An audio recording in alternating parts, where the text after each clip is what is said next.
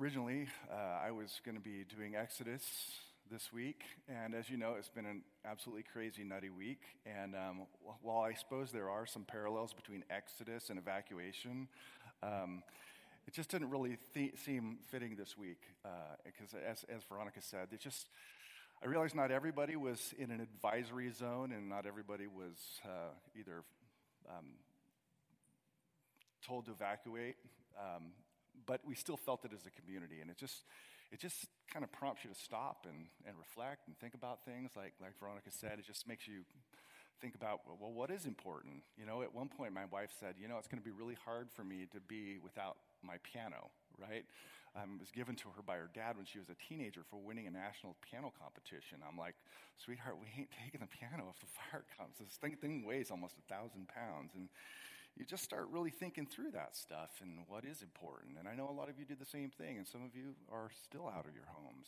And, just reminds you of how quickly things can vanish. And, just makes you think. And so I thought, I just wanted to go in a direction that I kind of felt was and thought was going to be encouragement to us. And amidst it all, what was encouraging was to see so much generosity. People opening up their homes. We had people saying, hey, listen, I can take 4 or I can take 5. And there are people living with one another right now. People were making sandwiches for firefighters and taking waters and making cookies. And it was just cool to see so much outpouring, right? It's not only overwhelming to see, it's kind of a joy to be a part of, right? We had a sister church, some of you know this, in part of our conference over in Santa Rosa by the name of Cross Point Community Church. And the church was damaged in the fire, but the pastor, a guy by the name of Mike Baker, met with them a number of times. He was in that neighborhood that just was pulverized, lost everything. And I'm picturing him. This morning he's over there leading his church in worship and, saying God is good. And they said, we got a call on Wednesday morning saying, hey, we could really use help, and if you can send anything, food, water, diapers, clothes, we would like to not only help people in our congregation, but help people outside the congregation. So we sent out the word through Facebook and other avenues, and within a couple of hours, this is no exaggeration, half of our lobby was filled with stuff. And within 24 hours, we had so much stuff we had to actually turn it away. We can't take any more. We had 30 people show up about 30 people show up at a drop of a dime and load a moving truck to the ceiling and then part of another truck. That's how much stuff was just raised, and it was just so cool to be a part of and to see what happens, Interesting times, right? It just is. You just kind of take an inventory of a series of hurricanes and earthquakes and shootings and fires, and I don't know what the Lord's doing in our time. Is this just another cycle, or is this part of the end cycle? I don't know. But I do know that there's just such an amazing outpouring of generosity in these times, and I think for that we can give thanks. It's part of God's common grace to us, right? That believer, unbeliever, regardless of one's religious persuasion or what race you're a part of, that there is the image of God in people, giving them the capacity to be compassionate, to be hospitable. That's something we should give thanks for. It's part of God's image, albeit fallen, in humanity. But I was thinking, article that I read was kind of intriguing, that these types of generosity tend to be seasonal, or they come in spurts when there's a natural disaster, and then things kind of go back to normal. Author and professor by the name of Patrick Rooney, he's a professor at the University of Indiana. This is a mouthful to say, but professor of economics and philanthropy. I got it out. He wrote this, and it just caught my attention. Maybe. He says, Americans typically make these donations within 6 weeks of a big disaster. When media coverage is the most intense, their contributions usually slow to a crawl 6 months later, once the cameras stop rolling and news cycles move on. And it's true. Kind of comes in spurts and seasons. And I just want to say I'm thankful that it comes in spurts and seasons. I think all of us are. But what I like to submit to us as a church family who gather in the name of Jesus, we profess to be followers of Jesus as Christians, who have the Spirit of God in us and live by this word, that generosity is not supposed to be seasonal for us. It's not supposed to come in spurts. It's to be a way of life. That is, generosity is to be a habit of life. That's part of how you know you're actually a believer. Like the truths that we hold so dear are truths that should actually liberate us from having to hold on tightly, right? That we believe that we have a good shepherd who looks after us, provides for us. He's got our backs. He's there for us. He feeds, provides, he protects. That he's made us part of his family. He's sovereign over all things. He's in control. He's good in all that he does in our lives. So with all of those truths, there should be, if we believe that, a sense of release and generosity. If we believe. It's part of the evidence that we're believers is this thing called generosity. And I just want to encourage us at a time where we've experienced it to just, and I know for a lot of you it is a regular habit of life, but as a family, as individuals, this ought to be something that is part of the fabric of who we are. Just generous people. To encourage us in that light, I wanted to look at that passage that Doug just read. Paul's instruction to Timothy, who's a pastor in the church of Ephesus, and he's giving Timothy these instructions for the people who are wealthy in his congregation, how they are to relate to it, how they're not to relate to it, and how they're supposed to use it. And let me just say from the outset that we may be tempted to think that this doesn't apply to us.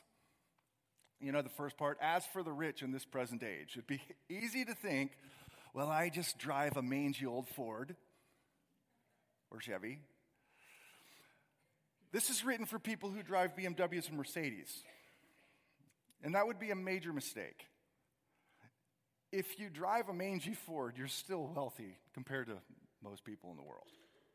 I mean, even, I don't mean to sound insensitive, but even our homeless population compared to other homeless, poor populations like in India and so forth are rich when you're walking around with a cell phone. That is, we live in an affluent society, which makes really, I think, everyone in here comparatively wealthy. So this applies to us. You have a roof over your head, you have any money in the bank, you have a car, then consider yourself relatively wealthy. So this applies to us.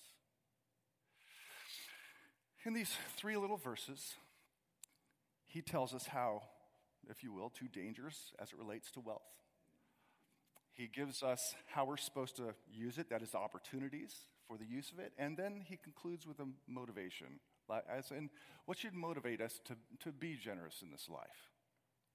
The first part has to do with dangers, and he picks out 2, and it's just shrewd. You can tell he knows, of course the Spirit inspired this, but he knows the human heart, that we are susceptible to at least 2 dangers when it comes to wealth and when it comes to money.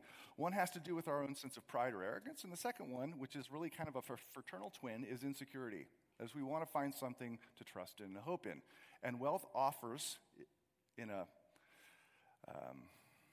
a false sort of way, a promise to both of those things, to make us feel significant and powerful and like we have position, at the same time gives us a sense of security. The first danger he picks out there has to do with arrogance, right? You don't have to have a degree in psychology to figure out the connection between wealth and arrogance, right?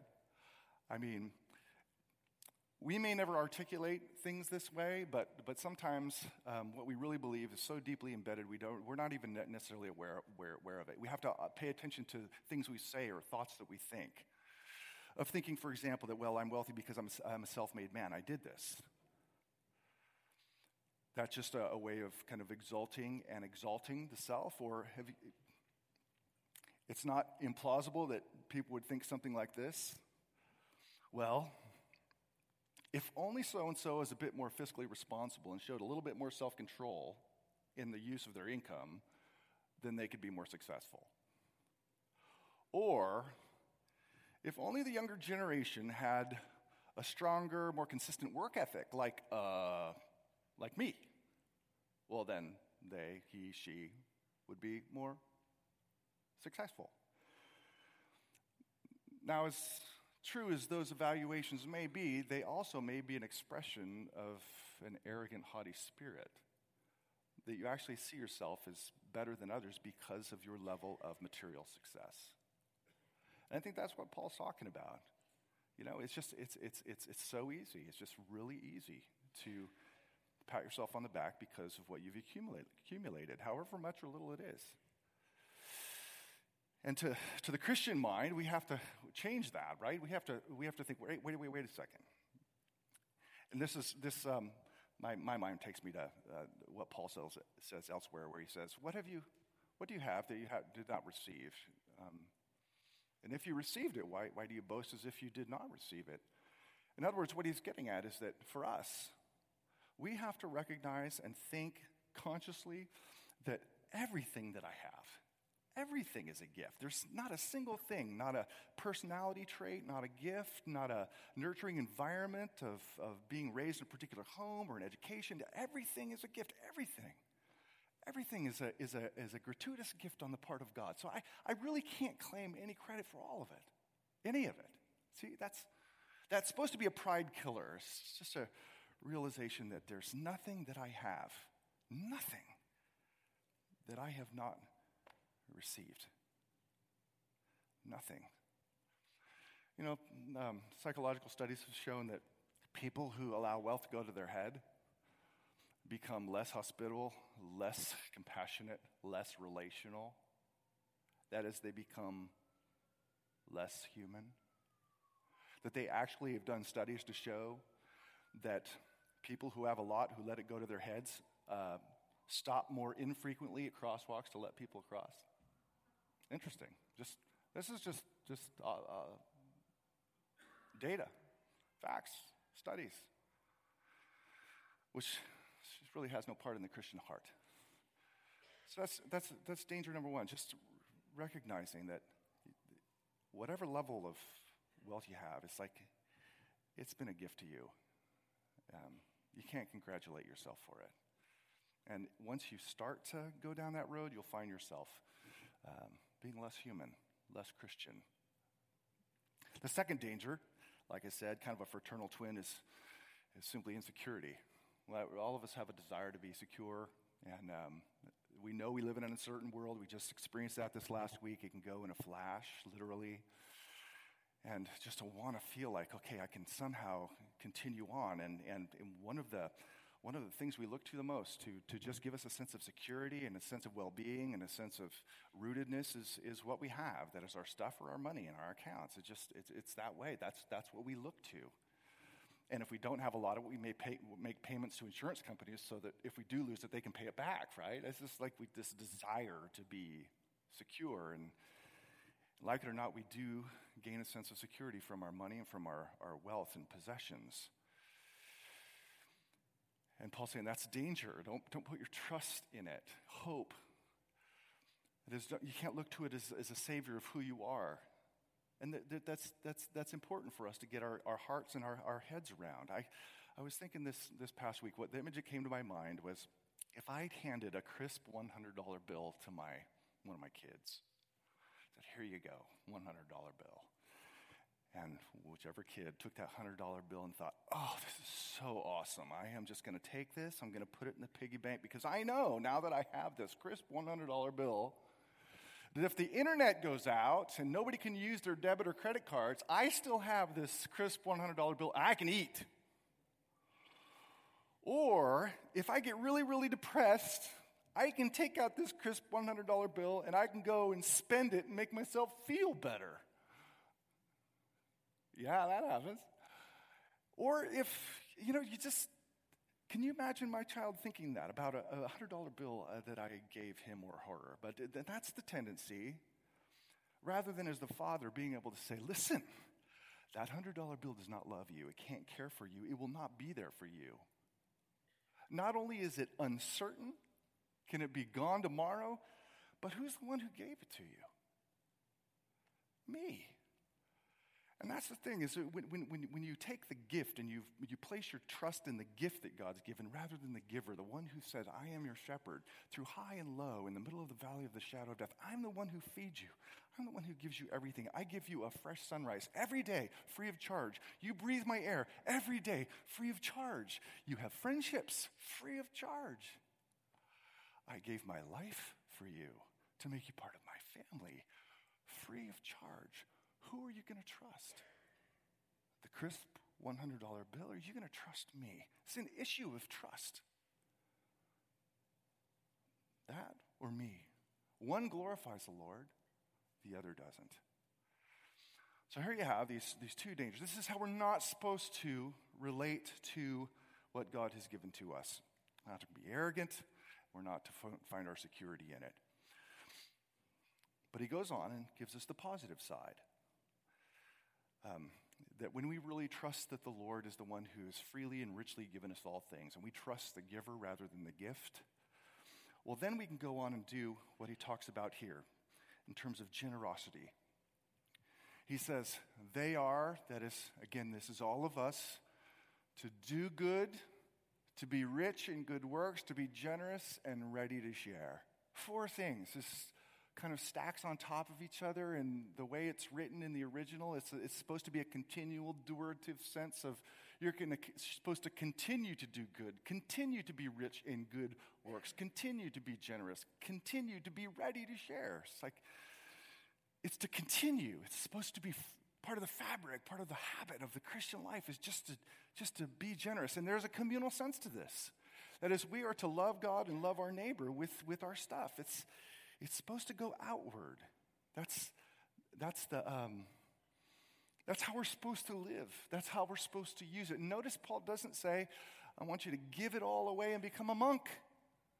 He doesn't say that. He's give you a monk gown and a little fringe haircut. He doesn't say that.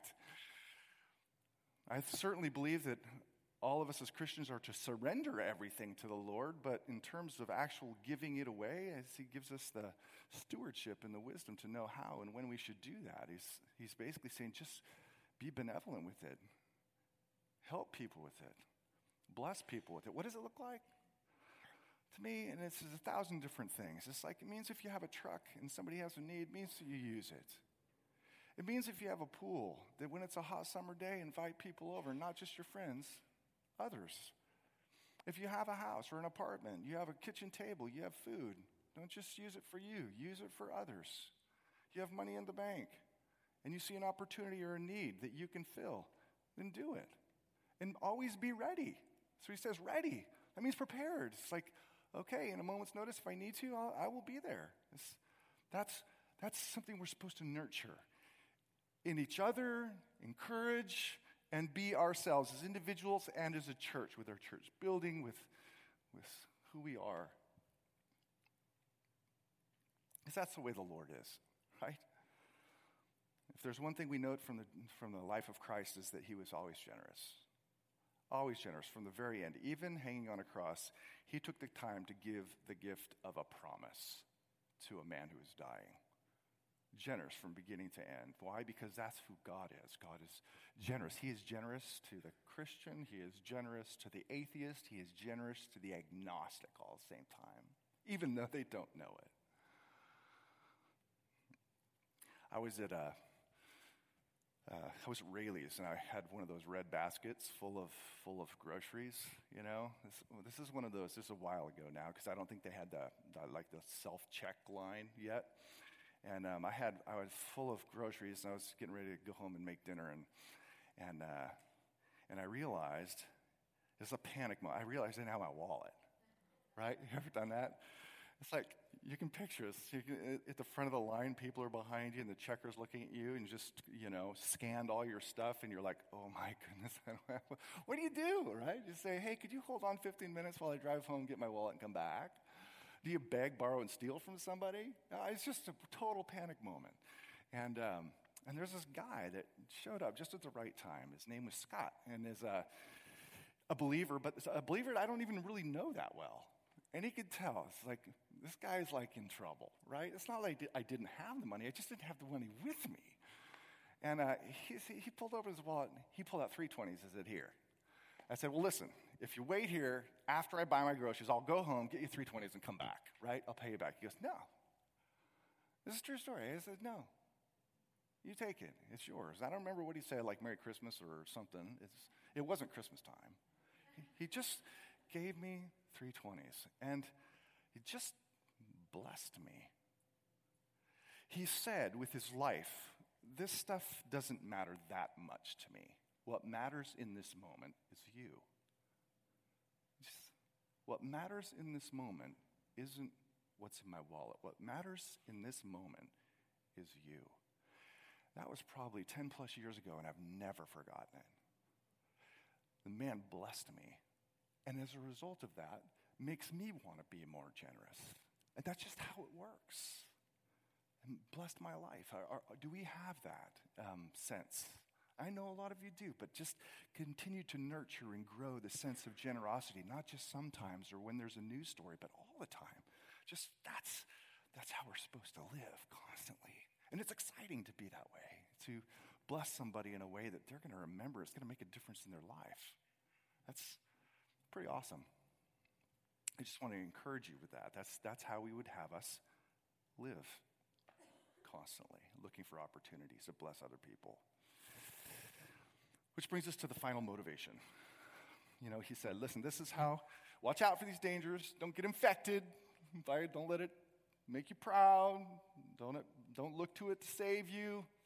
But rather, if you really trust I love you, you trust that I got your back, I am your shepherd, I'm the one who gives you air to breathe, then you can let loose of this stuff and you can bless other people as I've blessed you.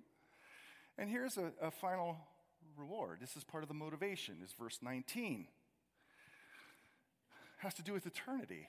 And there's a kind of irony in this, which I'll point your eyes to in a second. It says, thus, this is the conclusion of somebody who doesn't fall into the dangers of verse 17, but practices the generosity, the communal generosity of verse 18. This is the result, the net effect. He says, thus storing up treasure for themselves as a good foundation for the future, so that they may take hold of that which is truly life.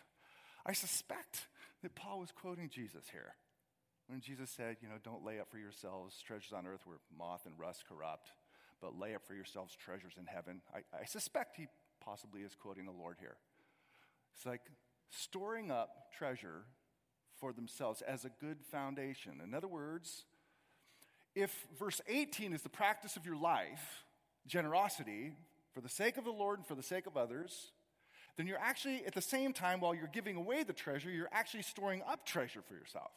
That's part of the irony. In the letting go, there is a laying hold of treasure. And he describes it here as a good foundation.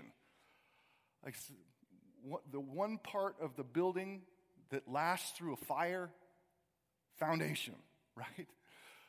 You can still go to Jerusalem and see the stones that Herod laid for the foundation of the temple. And some of them are darn near perfect. Still there. And that's part of the images. We are laying something permanent down in the future.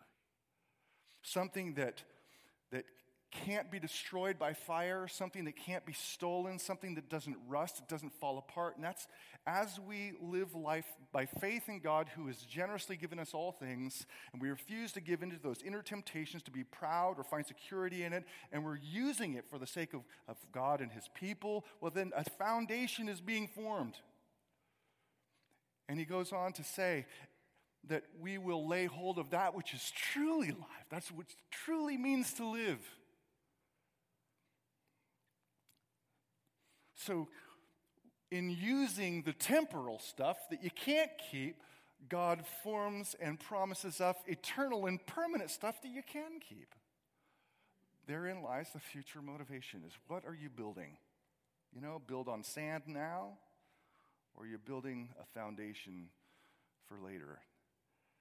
And that's part of what enables us, I think, by way of motivation to say, I want to be generous because I'm not trying to build here, I'm trying to build there. 2 names, and I'll close with this. Lou and Jerry Muller. They are an elderly couple. Lou is not doing all that well. He's probably going to pass on to glory not too long from now. I've known them my entire life. He was a worker in a paper mill, and she, the wife, was a foster parent. Had kids in her home constantly pouring into kids, some of whom didn't want to be poured into and some of whom stole from her. Two people who didn't make a lot of money but spent their life in service to other people. One of the things that they did, and I will never forget it, is they would, from their monthly checks, they would take out money, and every month they would write checks for tuition for people who were going into the ministry. I wouldn't expect that because they didn't have a lot, but they did. And I guarantee that what may have seemed so small laid for them a foundation that's permanent. And that, my friends, is how the Lord would have us live. All of us, me, you, us as a family, as a church, to recognize that generosity, not just in times of national crisis or community crisis, but generosity all the time, is what we're called to do, how we're called to live. And in doing so, laying a foundation that is forever and ever and ever. So my encouragement to all of us is to continue to do what has been happening this last week. Just continue to make it part of your life. And if you're thinking, I'm not that good at generosity, well, at least take one step forward, one step forward. And next thing you know, you'll take another step forward. And if you think for a second that, well, I just have a little tiny apartment and I'm kind of embarrassed to use it, and it's how could I actually use something so small? Let me just say that you're absolutely 100% wrong. I've seen some of the most light-filled, accepting, loving environments happen in some of the smallest places. Listen, if Jesus can take 5 loaves and 2 fish and feed thousands, then he can take what little amount you have and he can minister to people through it. Amen. Lord, your Spirit has got to move in hearts to make this happen, in my heart and our hearts, and I just ask that you would sustain a generous heart, that you would grow a generous heart, especially in times where it seems like lawlessness is increasing, and where Jesus himself said, as lawlessness increases, love tends to grow cold, and we don't want it to grow cold. We want to see generosity increase rather than grow cold as we live in this world full of uncertainties and chaos. I pray this in the name of Jesus for the health of his church. Amen.